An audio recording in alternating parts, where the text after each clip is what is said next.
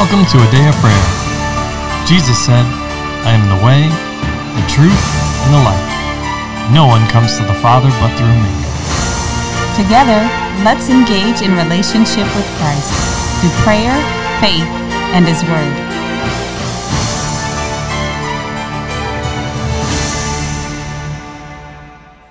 Hello, I'm Kyla, and you're listening to a Day of Prayer's morning Bible study. We're glad you could join us. Before we get in the Word, Layla, can you open us up in prayer? Absolutely. Thank you.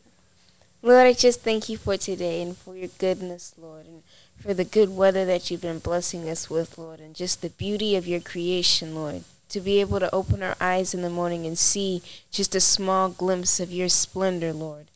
And I just thank you for the uniqueness of each individual, Lord, and the personality that you bless them with, their gifts and their talents, Lord, their likes and dislikes.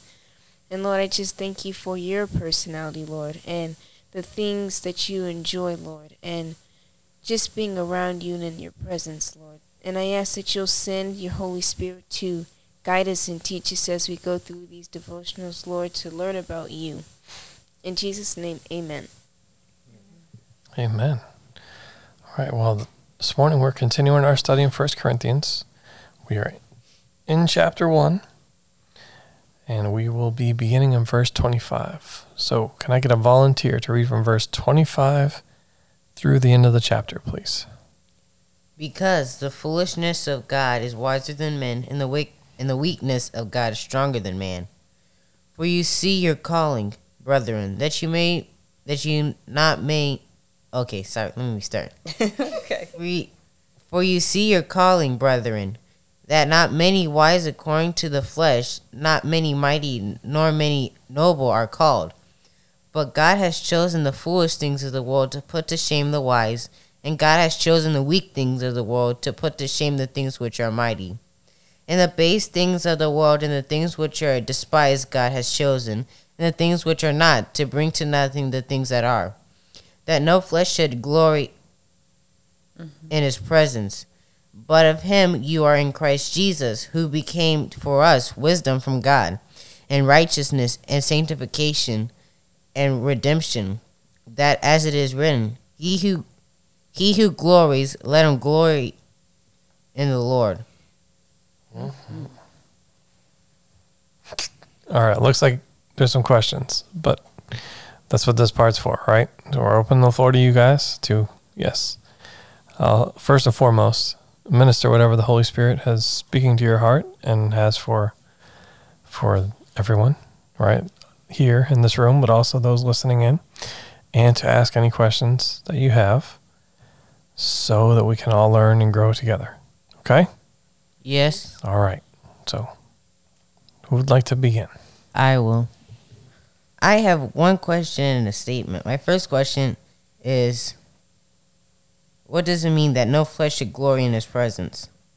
Oh. If you have the answer, go ahead, Lila. Yeah, if you have the answer, Layla. Okay, if you looked at the bottom of your Bible a little bit, it takes you to Jeremiah 9:24, and you want to go and read that. It says, but let him who glories glory in this, that he understands and knows me. And so the word glory, or rejoicing, finding pride in it, nobody can find pride in his presence. If you're going to hold a comparison of a human versus God, you're not going to stand a chance. There's no glory in it because his surpasses yours. Mm-hmm. But also, if you are glorying in yourself, what are you then doing? Boasting and being prideful and arrogant. Okay.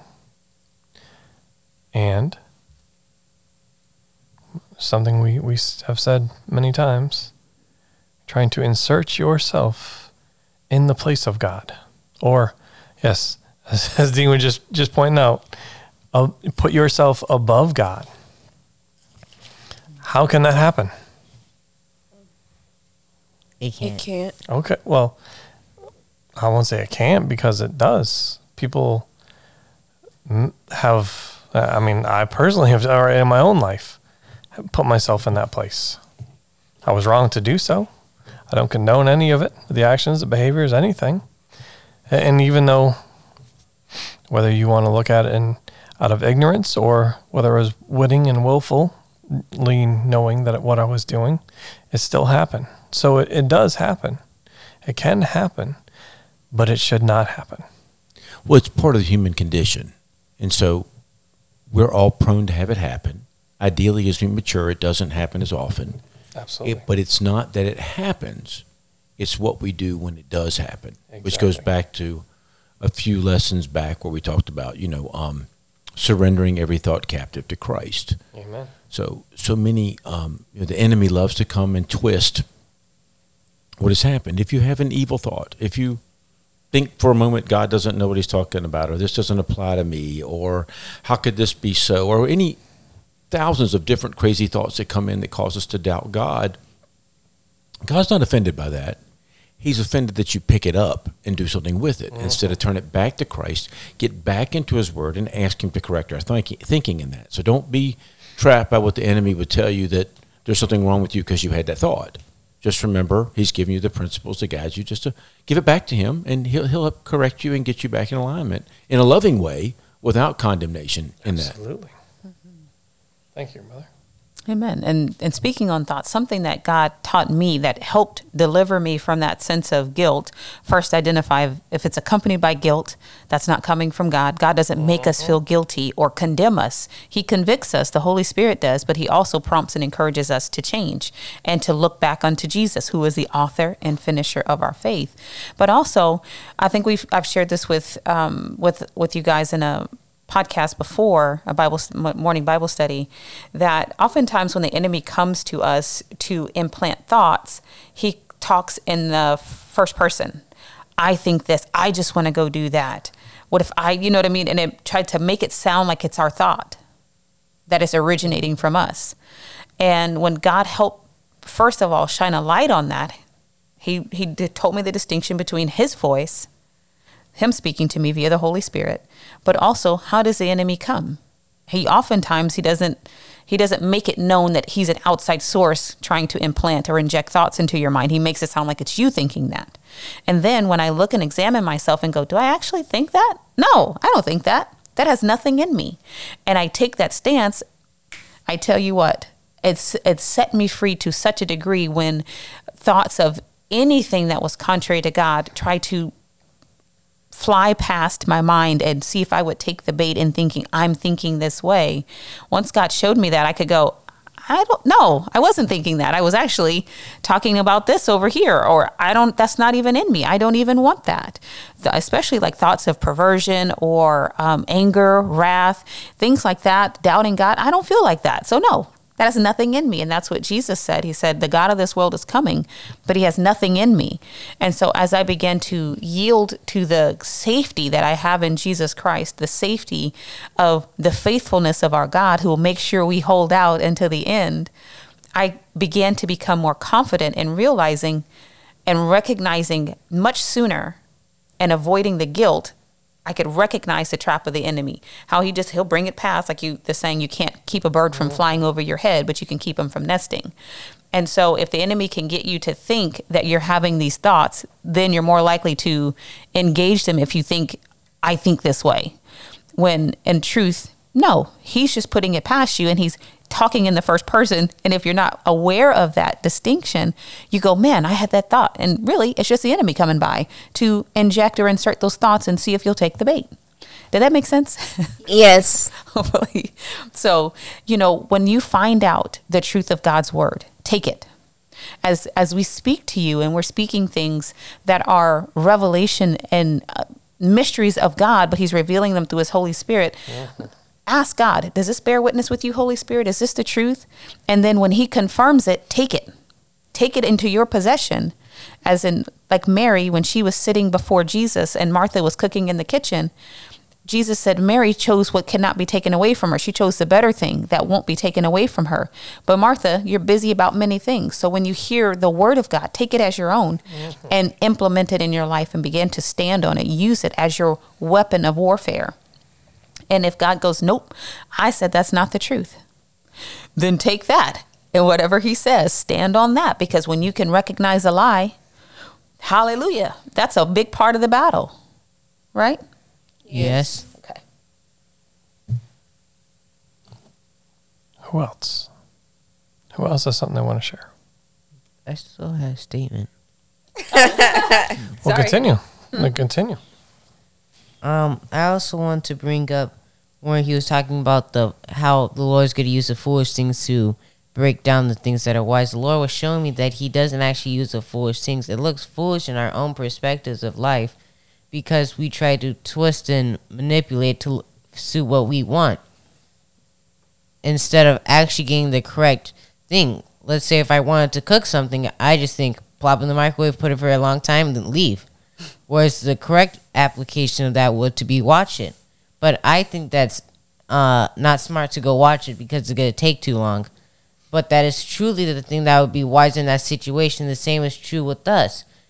When it may not sound logical to our minds, but it's actually the true logical thing to do in that situation. What we consider to be wise in our own knowledge is the true foolishness. So the Lord doesn't use the dumb things because He can't be dumb. That's right. God is not dumb. That's an impossibility that He were, as in unintelligent, dumb, not speaking dumb, but unintelligent. Hey, LaCharles, can you tell me how a microwave works? It's okay. A microwave, there's many waves inside of it that cooks the food. Do you know where the waves originate? Do you know what the device is called that creates those waves? No. Okay. Do you know how to convert electricity or what hertz are in electricity? Nope. Do you know how to set a digital display for it to interact with the computer program that's built into it so that it controls all the devices inside of it that have to work simultaneously? Is that when you punch the numbers in? What's that? Say Is that that again? when you just punch the numbers in? That's where you punch the numbers in. But the point I'm getting at is that it's interesting that we have such trust in a device that we have no idea how it works. We trust in the device to work. When we put something in it, we push the button, we expect it to pop that bag of popcorn, put in there. We expect to be able to set the timer, walk away from it, come back and find a bag of popcorn fully popped, delicious and ready to go at it, right? Yes. We do that because our experience with it has been that when we use it, we get the result we want. And that's the way it should be with God's Word. We should use God's Word to accomplish His purposes and trust in Him and grow in our appreciation of that so that the more we use it, the more we can trust it. Yes. Amen. Anything else, sweetheart? No. Layla, you got it? You ready? Yes, please. Okay. Chomping at the bit over there. Okay. Okay, verses 29 through 31, it says that no flesh should glory in His presence, but of him you are in Christ Jesus, who became for us wisdom from God, and righteousness, and sanctification, and redemption, that, as it is written, he who glories, let him glory in the Lord. Okay, returning back to Jeremiah 9:24 for just a second.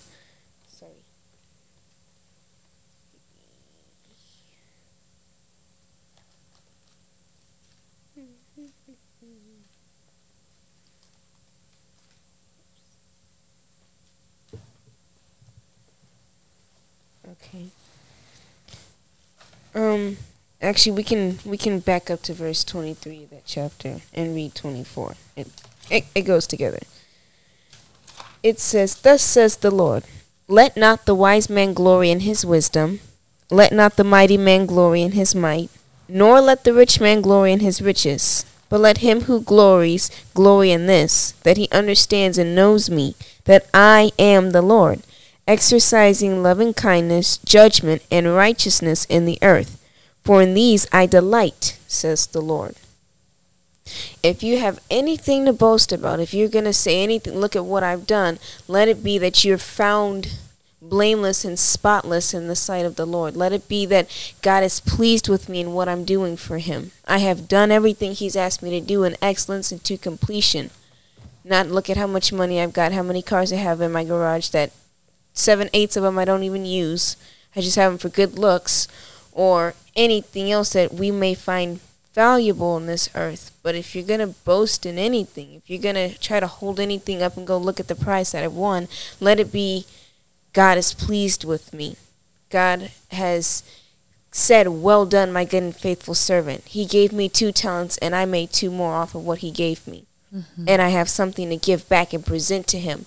Not an empty bag or the same 1 talent that He gave me and go, "Well, Lord, I knew you were a hard man and you want to sow or you haven't scattered seed or any of those things, but Lord, you gave me these gifts, and now because of your strength and because of the wisdom that you've equipped me with, I can make more to bring glory and honor to your name. Not, oh, hoity-toity, look at Layla because she can do math. It's God gave me the skill to do it, and by doing the math in excellence, I'm glorifying him and going, God is truth. Okay. And so what is it that God is looking for? He wants our obedience in our heart. He can work with your heart. It doesn't necessarily have to be your agreement with your head, but as long as you tell him yes, truly, in sincerity, he can work with that all day long. And where is it that you gain the ability to tell him yes, truly? God gives you that. When he calls you, there's already that I'd say seed in you. Like, I don't know what word. I can't think of it right now, but that's okay. Let's start with the most basic principle. Without faith, it's impossible to please God. And those that come to him must believe that he is, and a rewarder of them that diligently seek him. So we get the ability to give God our yes from or by faith. Faith, absolutely. So if faith is what we need, we know that we are given a measure of faith. We have enough faith to get saved. And that's how we go along that process, right? We believe in our heart, which is our faith, and we confess with our mouth, which is the working part of our faith, and we are saved. So we take that same process and apply it every time in our relationship with God. We believe, and then we do. We believe, and then we do. So when you boil it down to its most simplistic thing, if I believe you, God, then I'll obey what you said. If I trust you, believe you, I'll obey what you said. I will go where you told me to go, et cetera, et cetera. So the obedience is a result of the fact that we trust God and we believe what he's saying to him. So it's not the starting place, and neither is rote action what God desires, but he desires our heart. And then he can get us to the next destination as long as we continue to agree with him and cooperate with the will of God. Thank you. Do you have anything else you want to say, sweetheart? Oh, yes. Going back to 1 Corinthians, sorry, I didn't tie that in. When it says in verse 30, but of him you are in Christ Jesus, who became for us wisdom from God, and righteousness, and sanctification, and redemption. So in Christ, these are the things that you have. You have your redemption. You have your sanctification. You have the wisdom of God.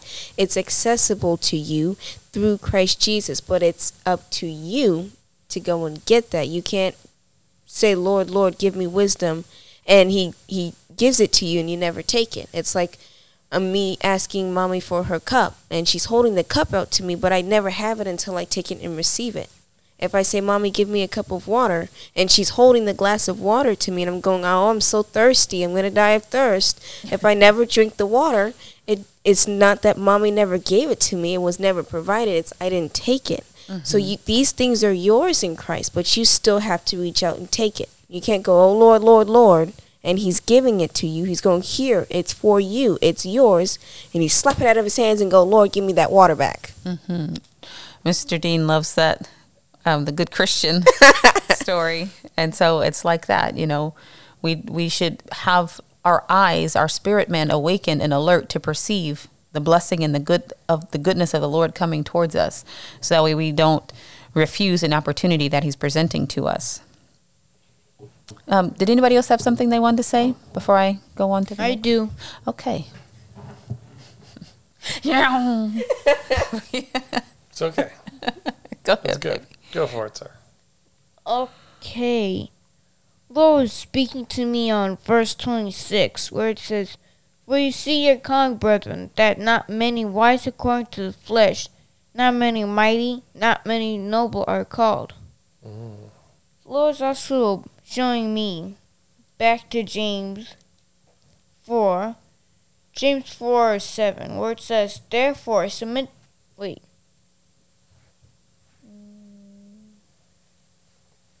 Alright, James 6. But he gives more grace. Therefore he says, God resists the proud, but gives grace to the humble. The Lord was showing that it wasn't that just because the Lord was showing favoritism to the people that are weak or foolish, but that it's because he's working through the people that are humble and that open their hearts to the Lord, not the people who go, I'm too good for that. Amen. Well, was that happening? I'm glad you brought this up, sir, because let's remember what's happening here and what Paul is addressing, which is what? Okay. So this week, and what we've covered here in this first chapter, Paul primarily is addressing multiple things, but the first issue that he is discussing and addressing is divisions within the body of Christ, right? Yes. Okay. There are numerous ones, yes. We covered them. There's at least 3 different levels or layers of these divisions, right? Yes. That Paul ends up covering. But what is it? He says, and you started us off, for you see your calling, right? And then as he continues, God's chosen the foolish things. And you pointed this out, people that are humble. But what was happening in the church? People were saying they were of so-and-so or the other, right? Whether that be because they were eloquent, because they seemed wise, or whatever the case is, right? And then we even jumped to chapter 11, where it's talking about even within the church, there are those that had different divisions in the church and were all but excluding other people. Or didn't we just talk about a similar, I'll say similar aspects, the similar things that were happening and being addressed in Jude and in Peter? Yes. Both 1st and 2nd Peter? Okay. So this has to do with our conduct as well, which is the primary thing that Paul was first doing. It was an encouragement, right? To continue in Christ-like behavior according to the will of God, right? Your calling, the gifts, all these things that the Lord's given you, to move forward in them. And yes, he's given you those things, but like anything else, right? We have to mature in them. And just because he's given us these gifts, and yes, some bring with them significant recognition, right? When someone comes in power and authority, as Paul states in various letters, right? When I come, I won't come in words and persuasive speech, but I will come in power and authority, as the Lord has given him, right?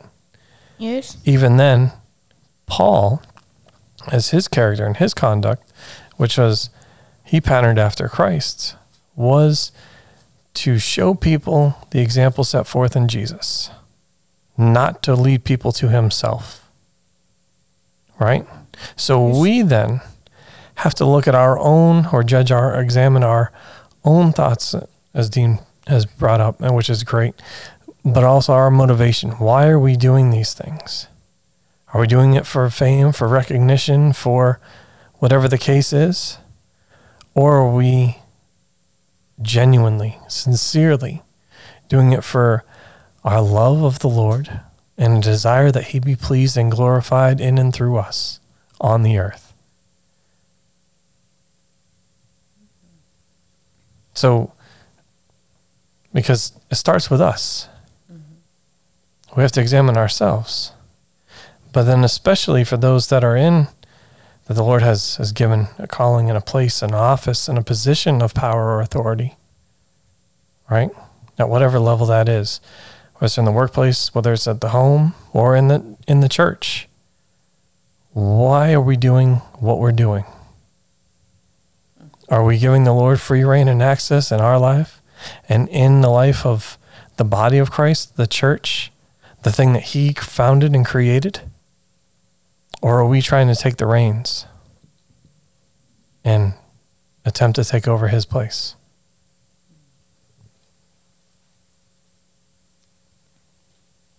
The part that stood out to me was... Did you have something else to say, Promise? No, you can go. Oh, okay. That verse 27 and 28. But God has chosen the foolish things of the world to put to shame the wise, and God has chosen the weak things of the world to put to shame the things which are mighty, and the base things of the world, and the things that are despised God has chosen, and the things which are not, to bring to nothing the things that are. I was intrigued by the fact that the Lord chose the weak things to put to shame the mighty things. It goes back to what Promise was saying in James. God resists the proud but gives grace to the humble. If you're haughty and prideful, you have no room in your life for God, because you can't see where you have any faults or where there might be a possible error or where you can improve because you think you're infallible. Mm-hmm. And likewise, I believe Jesus, during his ministry in the earth, he said to someone, I didn't come for the righteous. I didn't come to save the righteous. I came to save the sinners, because the righteous have no need of a savior.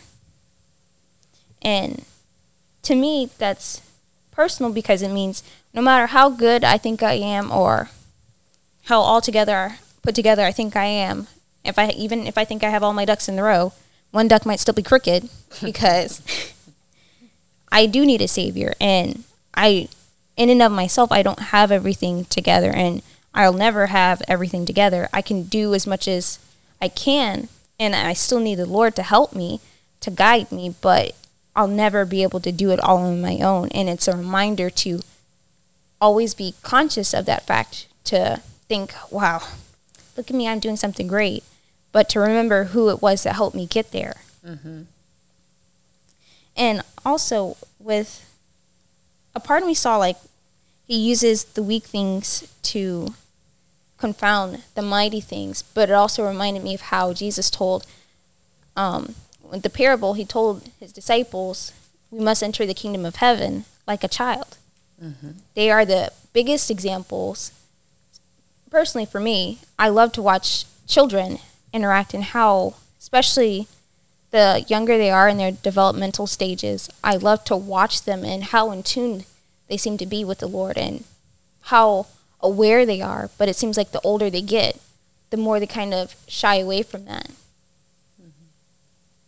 But that's an example to everyone, but especially to me, to be conscious and mindful of that fact, because it's easy to get caught up in the things of the world and what's going on around us, or the day-to-day, but we forget that we're supposed to be childlike and trust in the Lord in those instances, and to be innocent in that regard when we approach the Lord. Amen. Amen. Leave room for him, right? Yes. And always remember that without him, there is no us. Exactly. He doesn't need us to exist and to be God, but we certainly need him to exist and be us. Yes. Did you have anything else you want to say, sweetheart? No. Okay. Well, I enjoyed verse 26 and downward, where it talks about us seeing our calling, and just kind of gives us a perspective of what God is looking for and what he's doing. And in Luke chapter 4, Jesus he went into the temple on the Sabbath day, and he was at the synagogue, and he was reading from the book of the prophet Isaiah, and we read those scriptures. And then he closed the book, and when he closed the book, he gave it back and sat down, and he said, "Today the scripture is fulfilled in your hearing." So he found in the scripture where it was written of him, and acknowledged that and declared that forth. And when I think of who I am before God, I like to look in the scriptures for that. I need the Holy Spirit to articulate specific things, but I also like to find in the word when God talks about the heart that he's looking for, the people that he's looking for, what he desires. I like to look at that and go, okay, Kamisha, all right. And I get encouraged by it, because he talks about he's chosen the weak things of the world, and, not many wise according to the flesh, not mighty and not noble. That sounds like me. I'm the youngest of my mother's children. So there's many ways that I could look and go, I'm really not that important. Not that I have low self-esteem, because I don't. But even in that, going, well, I'm not rich, I'm not famous, I'm not the smartest man, I'm not a billionaire yet, or whatever. I'm not what the world would deem as important. I'm not what the world would deem as anything significant. Like this says about Jesus, he had no beauty or comeliness that we should desire him. But to me, I'm just me, right? But when I look in the word and go, okay, God, you don't mind that. It doesn't bother you that I didn't come to you with all this personal wisdom that I acquired through life. I didn't come to you with any other natural attribute that the world would say is favorable or desirable, but you still want to use me. You can use me to do what you want to do, God, and you're happy and satisfied with that. So to look through the scriptures and find where I look like what's there gives me hope and encourages me about God's ability to take anything and make it his champion, to take any person who is just willing, humble, as you said, Promise and Kyla, who is available to God, and he will use us, and he doesn't care about what degrees I have or don't have. He doesn't care about my experience and the fact of requiring it from me. You have to get all this and get it all pretty and right before you come to me. Then I'll want you. But he just wants me now. And he takes me literally as I am. And as I yield to him, he reshapes me and forms me into what he finds desirable and pleasing to come from me.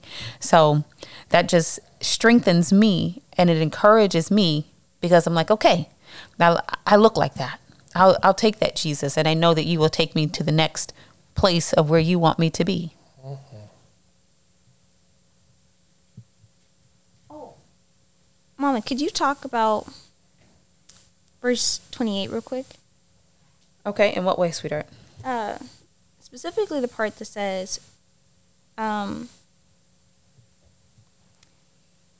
the base things of the world and the things which are despised, God has chosen in the things which are not to bring to nothing the things that are. Mm-hmm. Specifically talking about how the world was framed by the word of God. And the Lord, we've mentioned this on a podcast before, but the Lord, especially our names, I thought the Lord was being funny. Like the Lord had a sense of humor.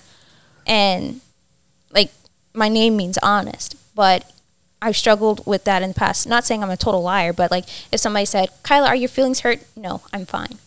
Mm-hmm. And clearly my feelings were hurt. But even that is wrong, because I should have just said, yes, my feelings are hurt. Mm-hmm. But I was like, oh, Lord, you're just being funny. Mm-hmm. But no, he's calling me. He gave me my name, giving me my end state and calling me that. Mm-hmm. Meaning that eventually he'll grow me to reach that end state, Mm-hmm. to reach what my name means. Mm-hmm. You were going to say something, Layla? Oh, no. Okay. So, yes, God, he does declare the end from the beginning. And the beautiful thing about God is that he doesn't want us to bring our own righteousness to him. He doesn't want us to go, here, God, this is my perspective and you deal with it. You take it and make it your perspective now. You see things my way. He doesn't say that. And he's not moved when we don't fully at the first moment look like what he desires and designed us to be, because he meant for us to take that journey with him. So whatever God says and calls you, that's who you are. And that's why it's so important for us to align our word to his word and to declare the things that he declares, and make sure that we honor him and respect him and call him the truth in all ways and capacities. So, Kyla,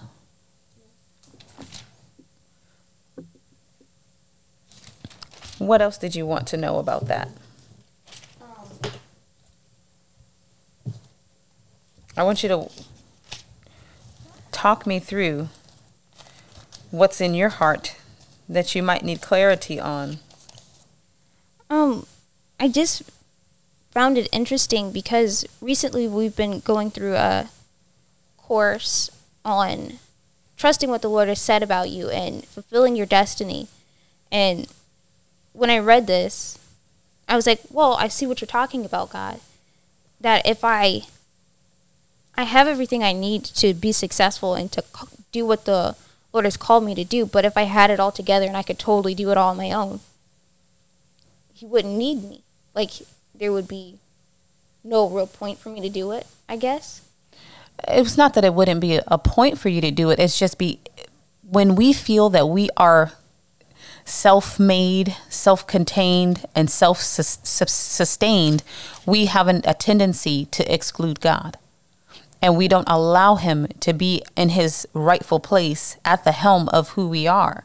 So the person that feels as though they've got it all together is less likely, especially if they've got it all together within their natural ability, is less likely to open the door to the Lord and allow him to usher us into what truly gives him glory.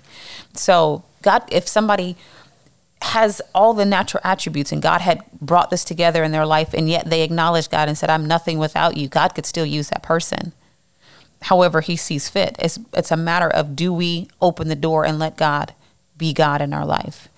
You know, when I was early in my days of coming to Christ, God would say, Kamisha, can you get off the throne of your own heart?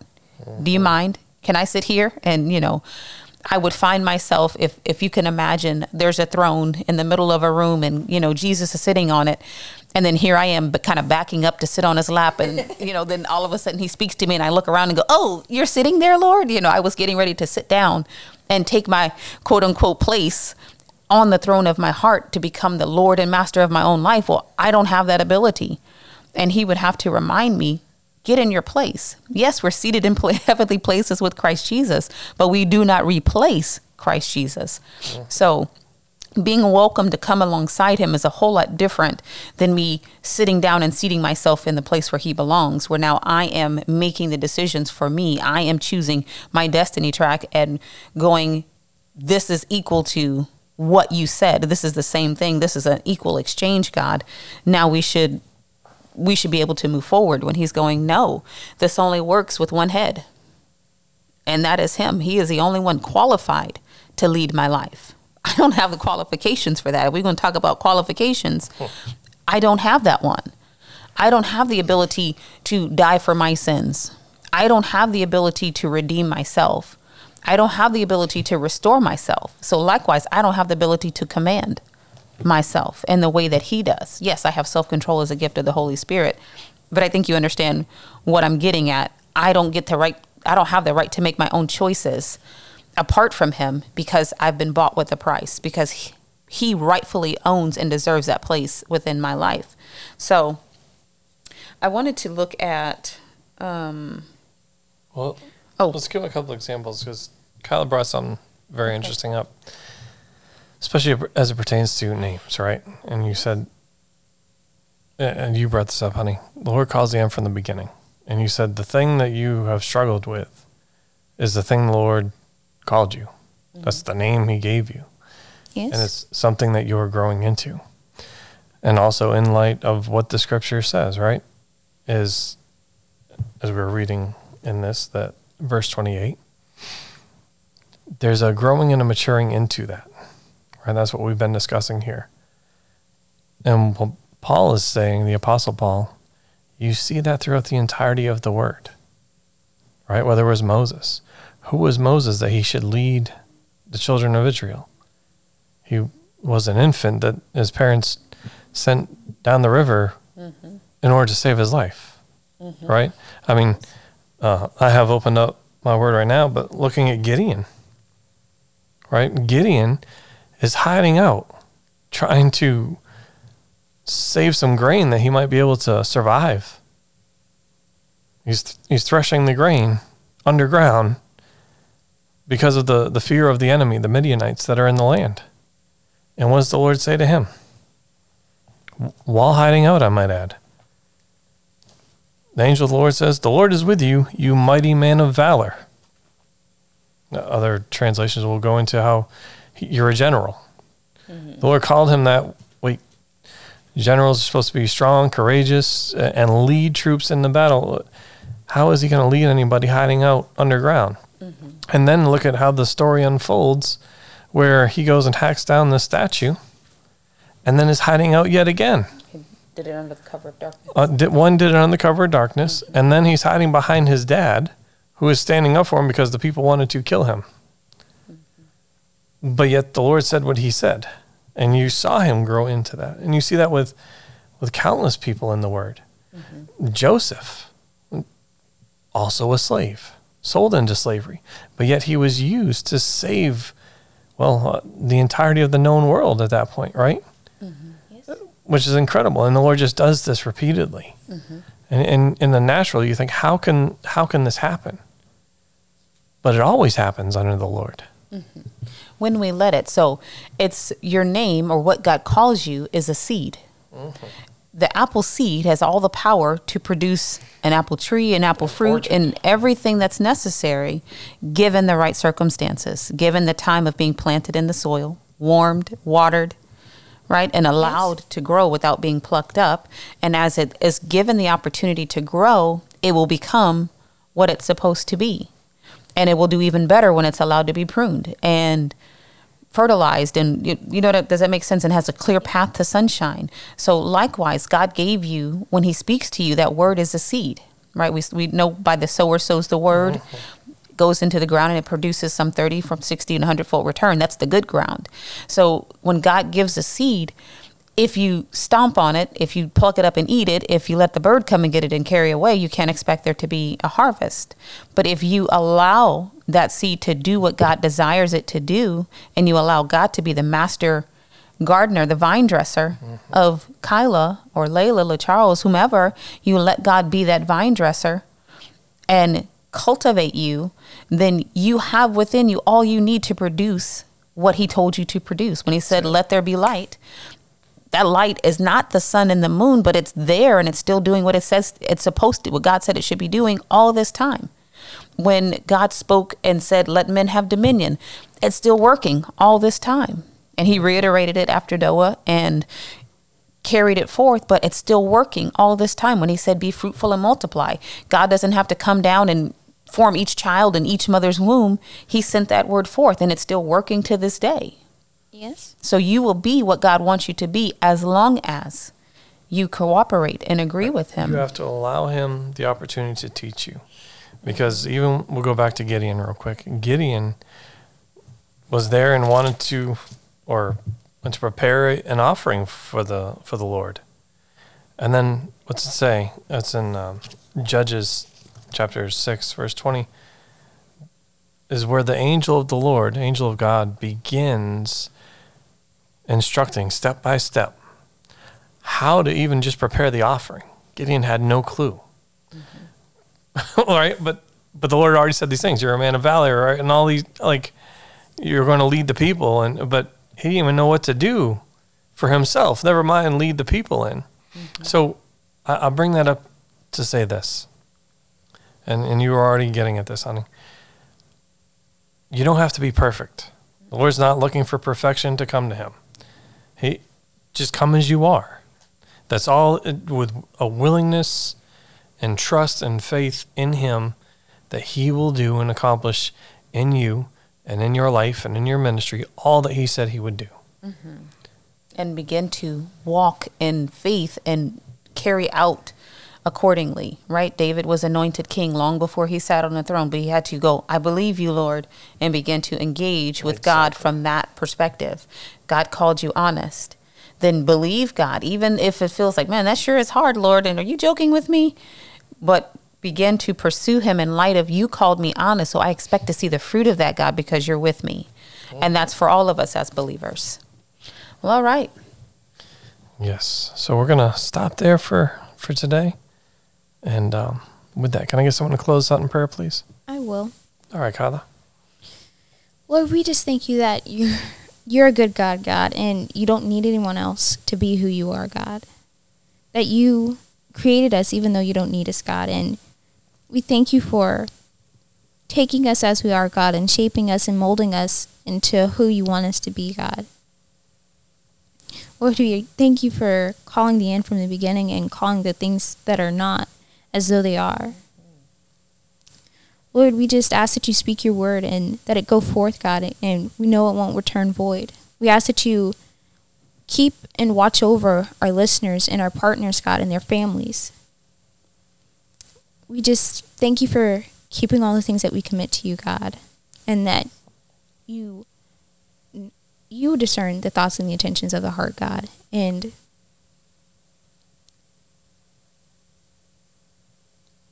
you know what's good for them, God, and that you'll give your best for them, God. We ask all these things in your name, Lord Jesus. Amen. Faith in Jesus' name. Mm-hmm. Amen. Well, we love you. God bless you. Have a wonderful day.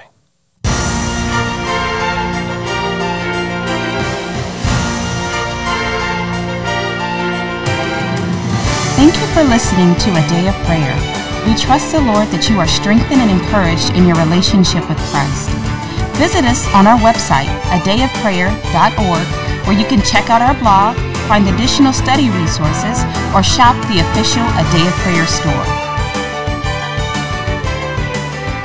Remember, Jesus said, I am the way, the truth, and the life. No one comes to the Father but through me. So until next time, take care and God bless you.